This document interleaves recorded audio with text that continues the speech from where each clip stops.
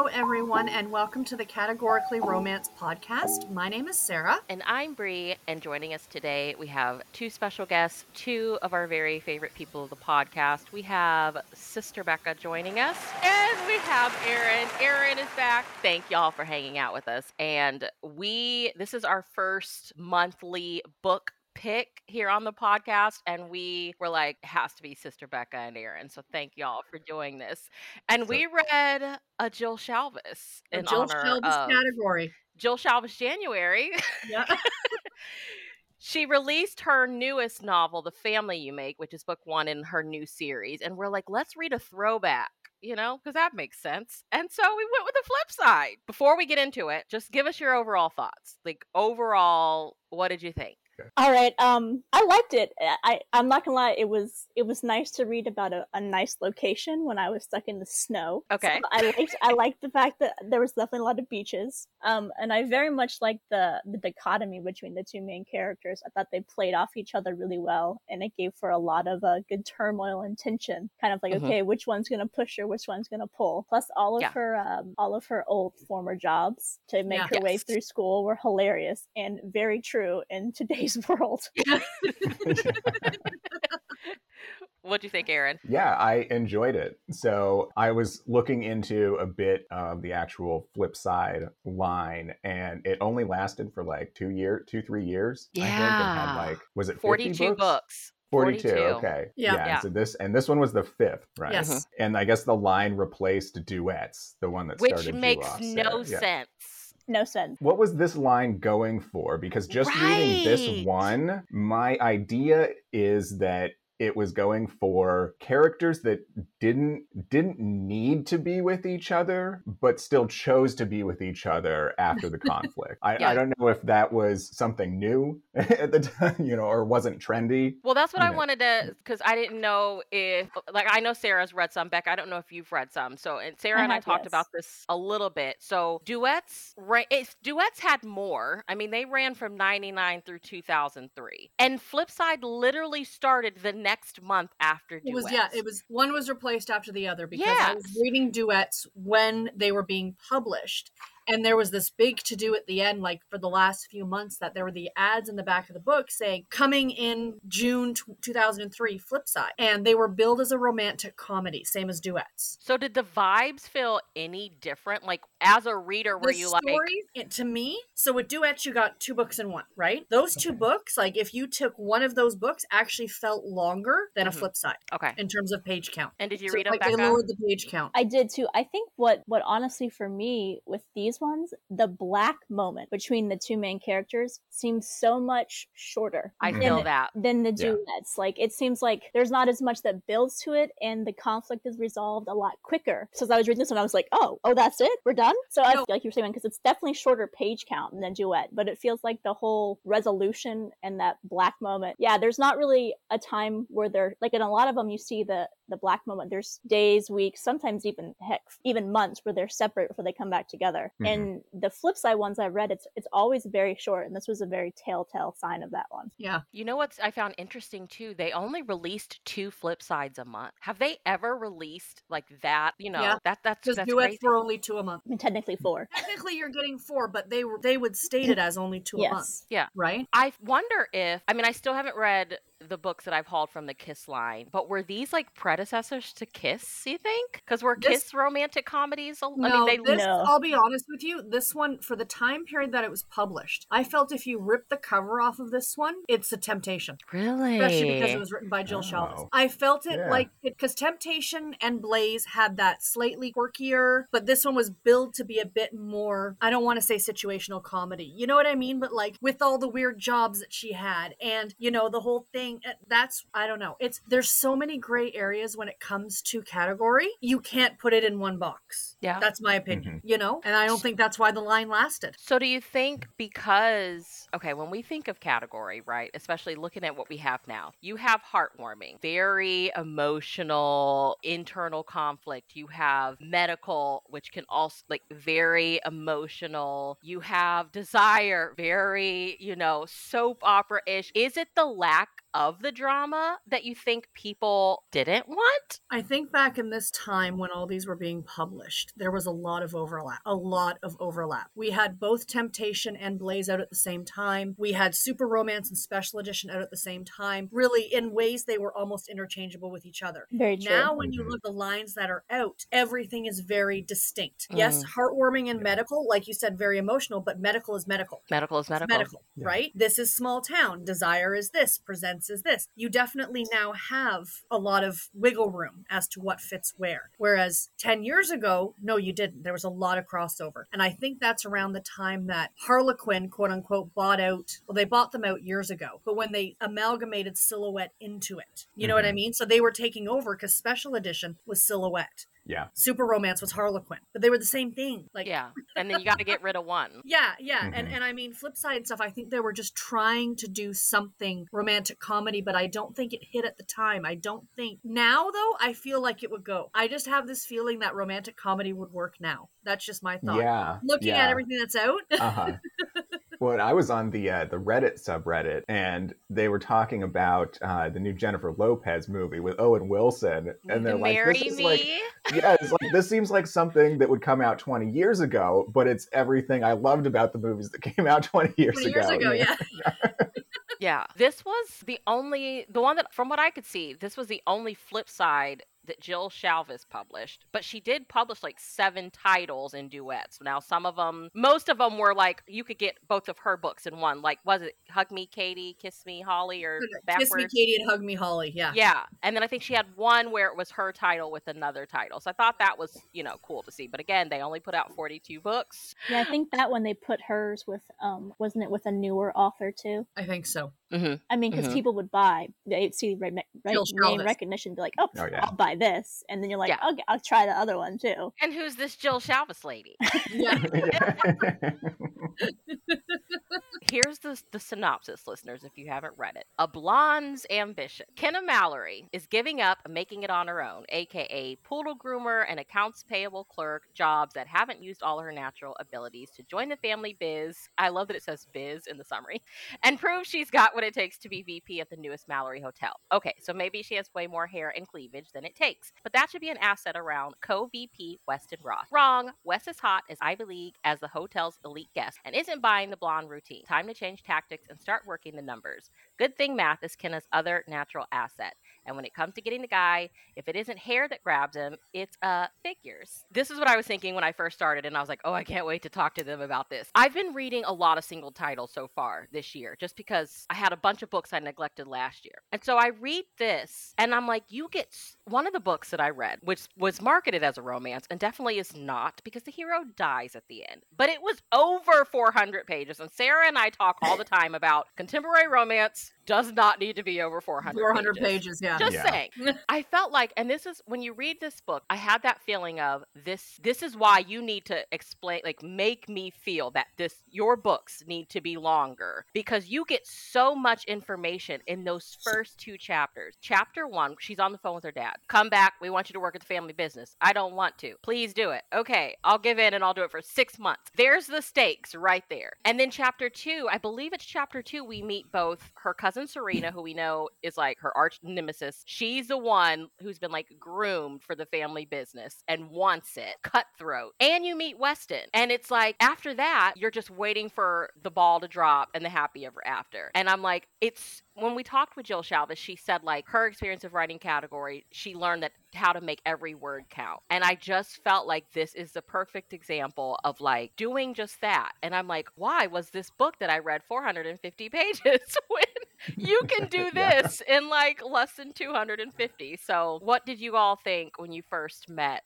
Kenna and kind of learned the stakes of the story? I'll be honest, like, when I had it, when I read it, like what you're talking about, Brie, I usually call that being slapped in the face with a bunch of information right off the bat. Yeah. And so it's like, whoa, okay, you kind of have to filter through. And, you know, like you're saying, what is the actually important part? Because when I first read it, I was like, I don't think I like her that much. Yeah. She wasn't, I think she, you know, she was written to not be, you know, that immediately likable character, because we had to show growth and, more importantly, show that she hadn't found her quote unquote passion yet. And I think that's so much of a part of this character's story, and why, as the story goes on, I liked her much better as a heroine versus at the beginning, when she did have a lot of things to overcome, but she didn't seem like the person I wanted to ultimately root for right off the bat. Right. Yeah. That's kind of what I thought. I don't know. The first thing I noticed, though, Bree, is that the book started out with her driving a car to her destination. Those editors, don't start your book off with a driving scene. But, you know, this is Jill Chavez, so she can do what she wants. Yeah. But see, I guess I don't pass judgment so quickly on characters when they're first being introduced, unless it's something like really bad or something really shocking, you know. So I, like you said, Bree, just kind of took the stakes in as it was happening and was just kind of warming up to our character and what she was going to be going through. It is, I always kind of go into analyzing stereotypes at the time of the book being published. Yes. And at least media stereotypes and things like that. So even with the title of this one, that it's playing into that you know, that blonde thing, the whole, you know, blondes are. Did you get Legally Blonde vibes? Absolutely. I looked. It came out 2 years after Legally Blonde. Yes. That makes sense. Okay. Yeah. And of course, in what color was her cousin's hair? Yeah. Not blonde. Yeah. Oh, there was so much mean girling in this. I picked up on that too. Like, that's definitely something of the time. Very, a lot the competition there. Okay, I wanted to ask you all what you thought about Serena, because at first I thought back to when we read that Lynn Graham, Sarah, and again, I'm blanking on the title, but there was a mean girl in there, and I'm like, oh, I hate when the mean girl comes in. But they typically mean something, but I kind of like what Jill Chavez did in the end with Serena, I guess. So what did y'all think about Serena? And just kind of the fact that she was there in the story. I mean, I think she drove the story. Like, she helped drive the story forward, and that was kind of her purpose. I mean, because otherwise, what's to make her stay around after that first dinner and that first day? But she was definitely mean, and I feel bad for the computer guy. I wanted to be like, what do you see in her? Yeah. Right. When he said, quit downloading porn onto your computer, and she's like, I'm not downloading porn. It's a firefighter calendar. Yeah. Like, this is Jill Chavez's humor. Yeah, she could never say in today's workplace. I know. Yeah. Just, you might as well have that conversation in the HR office. Save everybody time. They're literally like at the customer service desk. Kenna, initially, I felt like, you know, now there's like the aesthetic of the hot mess and how it's, you know, it's fine to be a hot mess, right? And I'm like, I felt that with her. But then the more that I kept reading, I mean, because you get scenes of her when she walks into the hotel after she's like, I'm not staying here at my parents' house. She's got like all of her life is in the back seat of her car. And I'm like, who doesn't remember like that teenage friend who had a bunch of just junk in the back seat of their car? And so she's like walking into the hotel with these 2 bags of overflowing things, and it falls, and here comes Wes to help her, and like she's pointing at him with a tampon and it's just like stuff everywhere. And like then she gets into the hotel room and she decides to pull an all-nighter, and her laptop, of course, it's old and it freezes, but she's in this expensive luxurious hotel, and I'm like, I don't necessarily feel like she's a hot mess. She's just very different from the world that she was born into. Yes. Correct. So what did y'all get? Did y'all get hot mess feelings, or did you initially feel like this is just a rich girl who doesn't want to live the rich girl life? You know? A fish out of water in a bit, you know, like you said, you know, rich girl who doesn't, make her own way. Yeah, I agree completely with that. I don't know if it's just I am a hot mess myself, and so it's so normalized when I see it in someone else, you know, definitely, like you said with the car, you know, we either were that person or we knew that person. And it's a Honda Civic. Yeah. If it would have been like, oh my gosh, a Cavalier or a Sunfire, I would have died. Like, everybody had yeah. those in Oh, Right. I feel so called out, Jill Shalvis. That was literally me. What, you guys don't But- want to do a 6 a.m. run with your father? that seemed out of place that they would do that when it seemed like they weren't out of communication for so long. Yeah. They're completely estranged, but we'll just step right back into our morning runs. Uh-huh. Yeah. The parents felt very clueless to me, like extra clueless. Mhm. Like, Yeah. And that seems like another I'll just beat this horse to death, but just a sign of, or a symbol of the time that was just very popular. You have the character that's Serena, that's just the bad person, and that is there to foil things, and then you've got the unsupportive parents, and it's but like a category is, you have those things, but it seemed like they were a lot harder edges than you would see today. It seems like today there's a much more humanizing element over everything. Like in a heartwarming, there's usually not a bad guy anywhere. Yeah, I don't think I've read a bad guy in Heartwarming. I think you're right. You get alpha males in other lines, but even then they're soft. The edges are softer, so that's right. you Mhm. want to root for them. Otherwise, I mean, other than the heat level of an alpha male, why would you want to root for it? Yeah. Mhm. I mean, and the thing about Serena is she's one of those characters that when you're reading it, you hate her. But then at the end of the book, you can't help but laugh. She was very honest. She's like, I'm trying to manipulate you right now. Transparent. And she's like, which office was mine? She's like, oh, the fifth one on the right. And it's like basically this closet. And it's like, you are a B word. And it's tough to read at the, and okay, this is my thing, and this is probably a me thing, but I just want one of those books where at some point the heroine is like, fuck off and leave me alone. And like, they're always the bigger person. Yeah. She should have been like, oh, actually, we changed offices. That's now your office. Thank you for picking us to great office. Right. Seniority, you should have the better office. It is a workplace romance. And I think the fact that, I don't know, I feel like in a way, she did a really good job of like, we know that essentially Kenna and Wes are competing for the same gig as well. But that Kenna, I mean, there's that 6 months like kind of looming in the background. Mm-hmm. And you kind of get the vibe. I mean, you're rooting for her, but she's kind of done a little bit of everything. So it's like, is she really going to stick around for this? I just felt like she's going to show them that she's a badass and she's going to keep it moving. So, I mean, as far as her and Wes competing for the same job, and there's, Serena as well, like, do you think that added to the stakes a little bit? Because I do feel like in a way it kind of gets forgotten about a little bit, because she doesn't really want to do this. So like he doesn't really have anything to worry about, if that makes sense. Oh yeah. Yeah, I agree completely that there didn't seem to be tension there from Serena or Wes for at least the employment position, because Kenna would be fine, whether she succeeded there or not.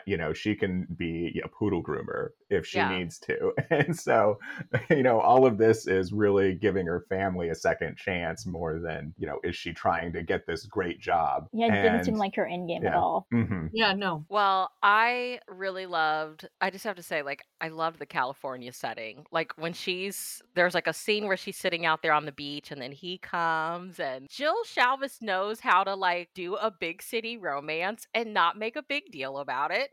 Everything doesn't have to be small town and sweet. You could have the same thing in the city. We have her by the beach. We have the teen zone. What did y'all think about that part of it? I mean, as soon as her car broke down, I was like, okay, where's her car breaking down at? This has to be something. There needs to be something moving here. It's just, why is the car breaking down? There's nobody around. Help her. Yeah. So I was like, there has to be something that's doing this, besides just showing us that once again, she has not been using her family's money, much to what Weston has said. But I think that the initial part of the teen club, I was just like, hey, what are we doing? But as she goes back multiple times, I was like, okay, that's what she's supposed to be doing. That's how she's going to find her passion. Yeah. I thought it was cool, because you don't really see a lot of themes like that in books you see right now, that that is is what they see their passion in. Some of it's in, you know, their own little businesses or something, but that type of social work and counseling is not something one would normally see. Yeah.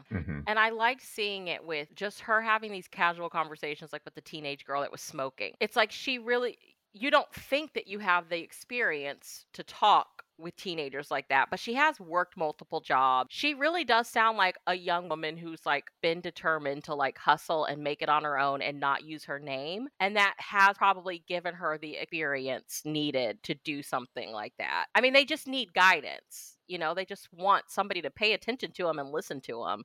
And I think essentially that's what she did. So I thought that was a really like sweet thing to like add into the funniness. And was I tripping, or did Wes grow up there too, or live there at some point? I think it was more his younger brother. Okay. That was helped by Sarah.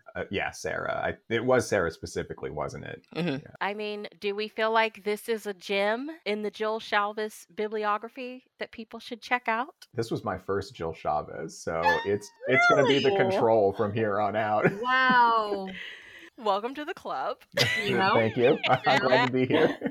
Okay, since this is your first, are you now inspired to read something else, or is it a no for you? I think I'm a little above neutral, because I know this isn't something that was written, you know, from her heart in the way that she would want to write something today as an artist, you know, purely as an art form. So I'm not going to judge her based on that. You know, it's a category book. I enjoyed it enough, and you know, she has such a big name. I'm probably definitely going to pick up something else by her just over time. So yeah. Okay, so for you two who have read, you know, her old category stuff, would you recommend a newbie to have started with her single title stuff first, or to have dug into the category backlist? What would you say? Single title, because I got my start with Jill in single title. Okay. You know, I didn't come to her category till later, when I really started into category. I went, holy shit, I didn't realize it was one of those I didn't know she wrote category type scenarios. Okay. Yeah. And then I started like Roughing It with Ryan was my first one, which was a temptation. This is actually only my second category by her. Okay. Yeah, I'd agree too. I'd start with the single titles, because it's kind of like what Aaron was saying. You know, you can tell the difference in how she's allowed to write and the story she's able to tell versus not having some of the restrictions of the category specific titles. Yeah, I think so too, because my first was single title. I mean, it was Heartbreaker Bay. I think Heartbreaker Bay was not my first by Jill. I think it was the series set in Sunshine, Idaho. Animal Magnetism. Oh god, yes. That series. That first opening scene with the duck in the car. I'm so intrigued. Classic. You need both Aaron and Bree. If you have not, if you read it, that is one of my favorite books. She is like the queen of opening scenes. It was interesting because the Fated Mates podcast, their most recent episode was about break-in case books, and it's like those books on your shelf that you are saving, right? That you've never read and you're saving for when you need them. And I'm like, I feel like Animal Magnetism series is my break-in case. It just feels comforting to know that there's still a ton of Jill Shalvis I haven't read. Yes. Yeah. So I don't know. Moving along, while we have you here, we have to talk books. Becca, we know that you've been reading some Cressley Cole. So shout out to Juliet Highland, your sister. Juliet, you got her. Yes, okay. Thank you. Tell us your thoughts, Becca. Tell us your thoughts, and tell us, you know, we asked you and Aaron to come with books. So first, start with the Cressley Cole, and then tell us what books you bought to How recommend. can you be a vampire and be afraid of blood? She kills her father, who's a vampire, but she's a half vampire, but she doesn't want to step in the blood because she's afraid of blood. That makes zero sense to me. You're a vampire. Yes, you're also a Valkyrie, but you're a vampire. Like, what? Doesn't it just make it add to the comedy of it all, Aaron? I think so, definitely. Again, Becca, you're a better person than I am, because I would be like, no, I don't love you enough to read this. My fear was because I got one veto, because I gave it to her as a birthday present and said I would read it because she loves Fated Mates and I don't. I told her I'd read, but I got one veto. And I was afraid if I vetoed this one, she'd give me the tongue jar book. Juliet, if you are listening to this, please let us know what the tongue jar book is so that Aaron and I can read it. It's what she talked about before. It was like Faye, and you guys named it Faye is having her moment. Whatever book she was reading. It was the name of the episode. It was a jar of tongues that he kept on his bed, and like all of his lovers just okay with it. Yeah. And that was a hard pass for you. I remember there was a hard pass. But I mean, it was very confusing because there were like she didn't step me into it. She gave me 4 different types of paranormals in one book. And I was like, how am I supposed to keep them separate? It was an act of love that I will not be repeating. Star rating 1 to 5. What did you rate the book? I mean, that's not fair because I don't like paranormal. Okay. I guess I mean it's clearly a very talented author, but I can't. I really thought she'd give me a vampire one. I mean, a werewolf one, because you see a whole bunch of fated mate werewolf. Maybe I know there's a whole bunch of other books that maybe it's better if you read more, but there was just so many convoluted dynamics between the different types of species.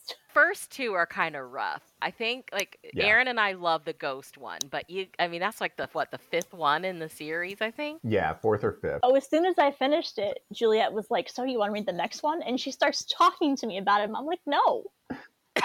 She's like, "You're not curious what happens?" I was like, "Nope, not at all." That's not true. I am curious what happens to the lady that's at the bottom of the ocean being perpetually drowned every day. I would like to make sure that she's okay. I'm not even sure I'm at a point where she's out yet from that. Maybe. I don't think you are. I can't remember. I'm not. Well, Aaron, let me know if she's okay, because that just seems like a terrible torture. Oh, well, that would be just awful to just plant that seed of foreshadowing and do nothing with it. With it, right. Okay, so what books did you bring? So we talked about like this one was a workplace romance. And, going back a little bit, I don't think we can talk about workplace romances without talking about the Texas Cattlemen's Club. Yes. Okay. So within that one, I thought the one that kind of fit with this one was the Price of Passion by Maureen Child, because in that one they're both kind of using each other to get what they want, and then they figure out what they really want is each other and not what they were originally going for. I thought that kind of had parallels between Kenna and Weston. Yeah. And then I promised myself once I finally finished the Presley Cole book, I could start the new special edition, the new Fortune series. I'm very excited about it. It's the Fortunes of Texas, the wedding gift. The first one is the New Year's Beginnings by Michelle Major. And then a Soldier's Dare by Joe McNally. And I haven't read them because I had to finish. Sarah, is that Soldier's Dare the one with the cover we love with the truck? No, that's Joe McNally. Is that Joe McNally? It has like the red Ford truck in the background and the dog. I'll check real quick. I have it pulled up because. Yes, it is. It is because I bought that one solely based on the cover. I'm like, dog, red truck, he's kissing her forehead, sold. There's a Sonic cup. Yeah. Oh yeah, it's a really cool looking dog too. Right? He looks like some sort of weird Great Dane thing. I don't know. Dang it, I didn't get that one. I don't think. I think has your books even arrived yet, Bree? Well, I finally figured out how to track it, and it was in Houston 2 days ago. So I'm hoping it'll be here today. This is the longest a Harlequin order has ever taken. Like, I'm kind of on the fence of, do I want to even try to order next month until that's why I order ebooks, Bree. The world goes back to normal. I'm a little too. I want it right now. Yes. Yeah. But the Soldiers one is the second book. See, I like the cover for the first book too. Maybe I turn the page. Okay. Yes. I love that one. It's clearly got to be something with New Year's because they have sparklers. I love when the series come out back to back like that. Yes. Or like in the same month. I love that. Yeah. So that's what I'll be reading next. I'm quite excited because they are special editions, which I do love. And of course, I used the coupon over Christmas for Harlequin, like I'm sure we all did. Yes. And I bought a whole bunch of stuff. On ebook? We know you love ebook, but did you buy any physical? I did. I did buy some physical too, yes. Okay. Because especially when I travel, and we traveled for the holidays since everybody was vaccinated, I bought hard copy books to actually read. Usually my hard copy books that I take are the love inspired. Okay. Yes. I buy love inspired for trips. I don't know why. It's an easy read. It's I don't know. Those are fun, I think. They're fun, along. yes. Yeah. Yeah. Well, Aaron recently read his first medical, which we were excited about, which we know is your like bread and butter. Love them. What did you think, Aaron? You read Tracy Douglas? Yes, so I read Tracy Douglas, The Vet's Unexpected Hero, and I loved it. I wasn't sure what to expect going in. I went in kind of blind, and I really enjoyed just how quickly I got through the story and just how self-contained it was. It was a nice little treat, to have such a just fun little story, but also so, touching too. Like it ended with just a heart-wrenching confession at the end there. It was, it really hit home. So definitely there'll be more medicals in my reading. Yay. In the TBR to come. I remember when that one came out. I remember when that one came out, Sarah was like, I just love the fact that it's a vet in the story. Like it's something different than like nurse and not doctor. A doctor or a nurse or, Mm-hmm. They have a whole bunch of vets now too. But I love that. Tracy Douglas is a gem. If you read anymore, look for Tina Beckett too, and I guess Juliet Hyland. Yes, of course. I guess you can read her if you feel like it. Yeah. Oh, absolutely. Well, it's funny, Bree. You were saying it's like, oh yeah, we're gonna have Becca on. Juliet Hyland's sister. I'm like, yeah, I know that name, and I've on Twitter. I'm like, oh yeah, of course we follow each other. It's like and looking at my list too of authors that I need to feature on my on my vlogs and stuff. It's like, yep, right there. Right there. Okay, what books did you bring, Aaron? So I only have a few right next to me, but the next one that's going to be on my category journey is I'll Be Home for Christmas by Amy Denman. She sent me the first 2 books in her Christmas Island series. I guess there's going to be 6 total in that. So I'll be taking it back to holiday here. And then, of course, right now I'm reading Darby Bayham's The Shoe Diaries, which is amazing. But I'm going to get more to that. I haven't been able to focus on it like I've wanted to just because of work and things like that. Real life And then stuff. Since you mentioned Fortunes of Texas, I have one Fortunes of Texas I've found at thrift stores, and it's Fortune's Valentine Bride. Ooh, so I don't know where that ends up. That's a good one. In the series. Is it a good one? Yes. Okay, good. But that's by Maria Ferrarella. Yes, she's fantastic. He's written like a gazillion things. Oh yes, across all different lines too. True. She writes every. I'm not sure if I found one that she hasn't written. I don't think there's a line she hasn't written for. That is, I find that so awesome. That's great. And it doesn't feel like it's, a difficult transition for her. It's just a seamless book. It's fantastic.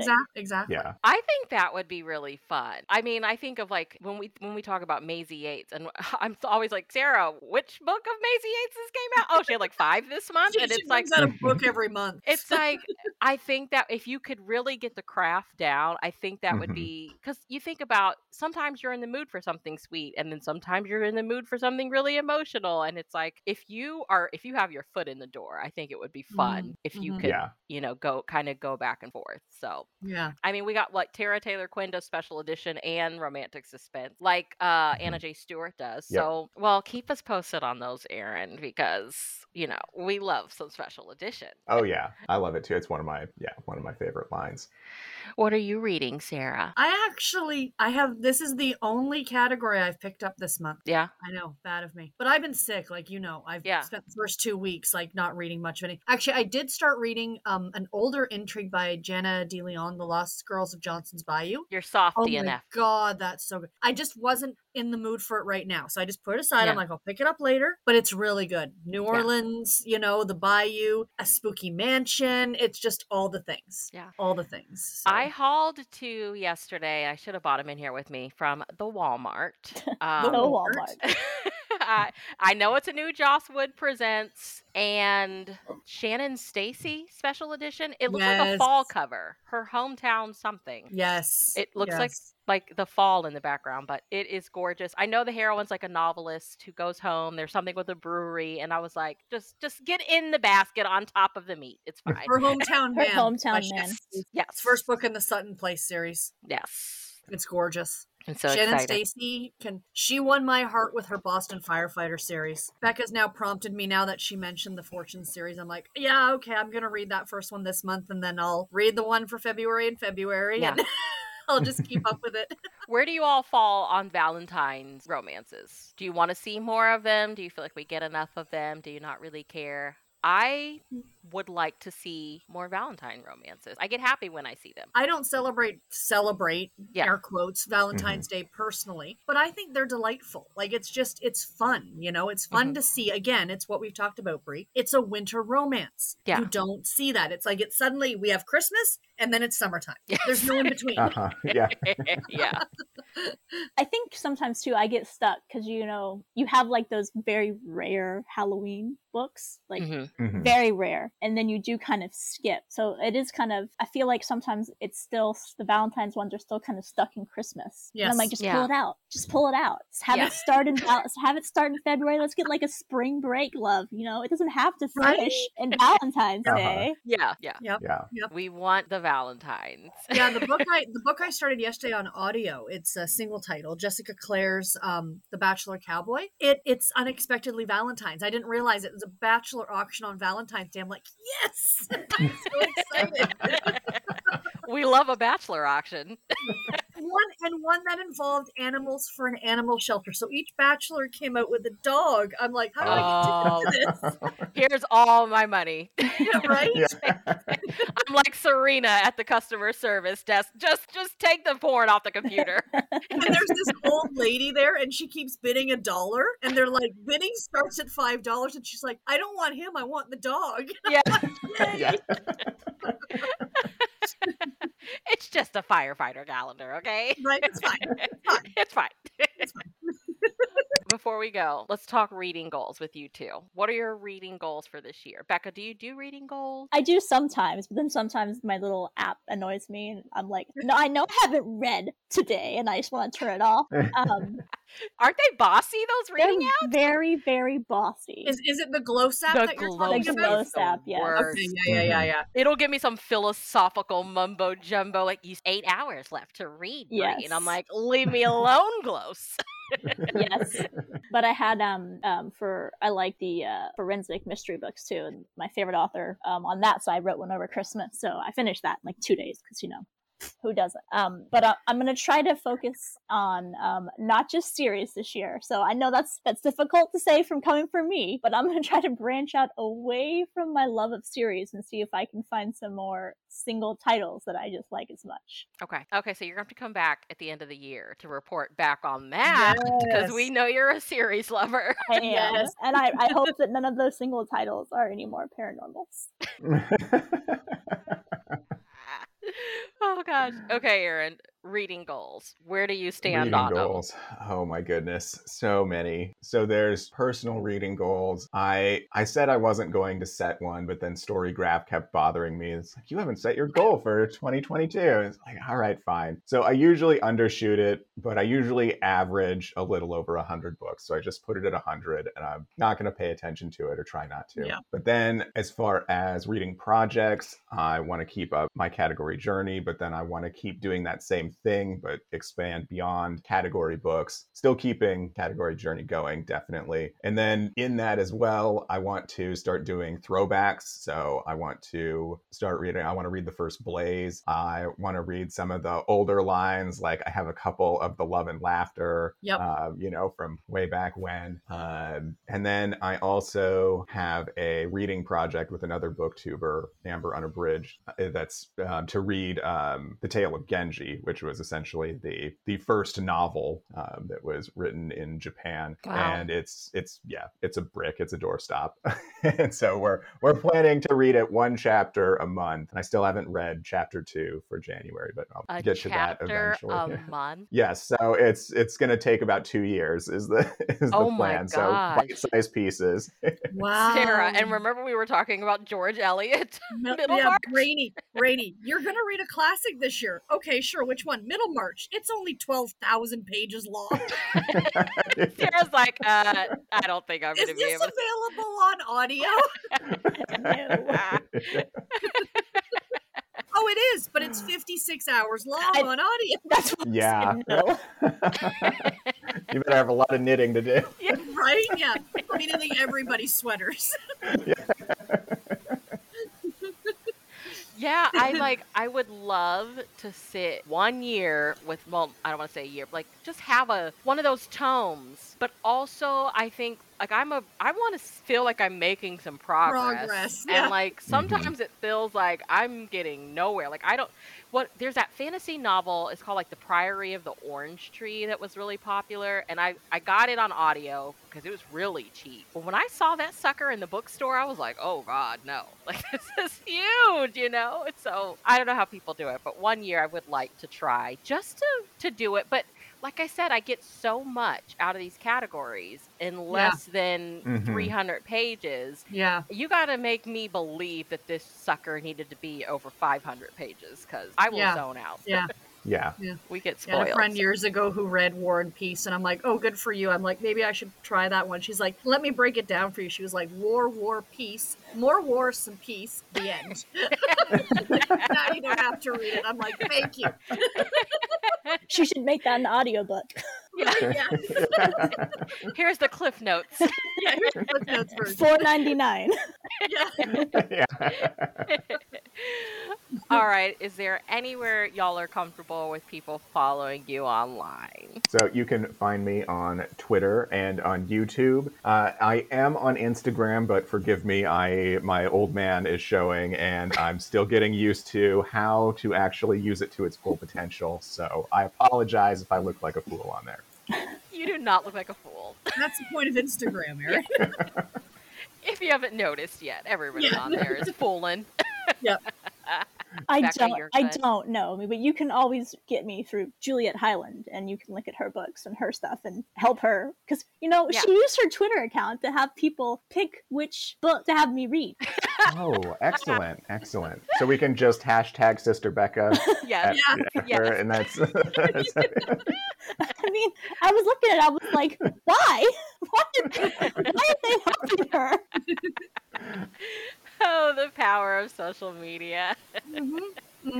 Alrighty. Well, listeners, make sure you check the show notes. We'll have links to where you can keep up with Aaron with his category journey, as well as author Juliet Highland, so that you can go, stalk and pick next reads from Sister Becca. And Sarah and I will chat with you in our next episode. Make sure go get your copies of A Blues Singer to Redeem Him by L. Jackson. We will be reading that in February, and we'll be back to talk about it. Have a good day, everybody.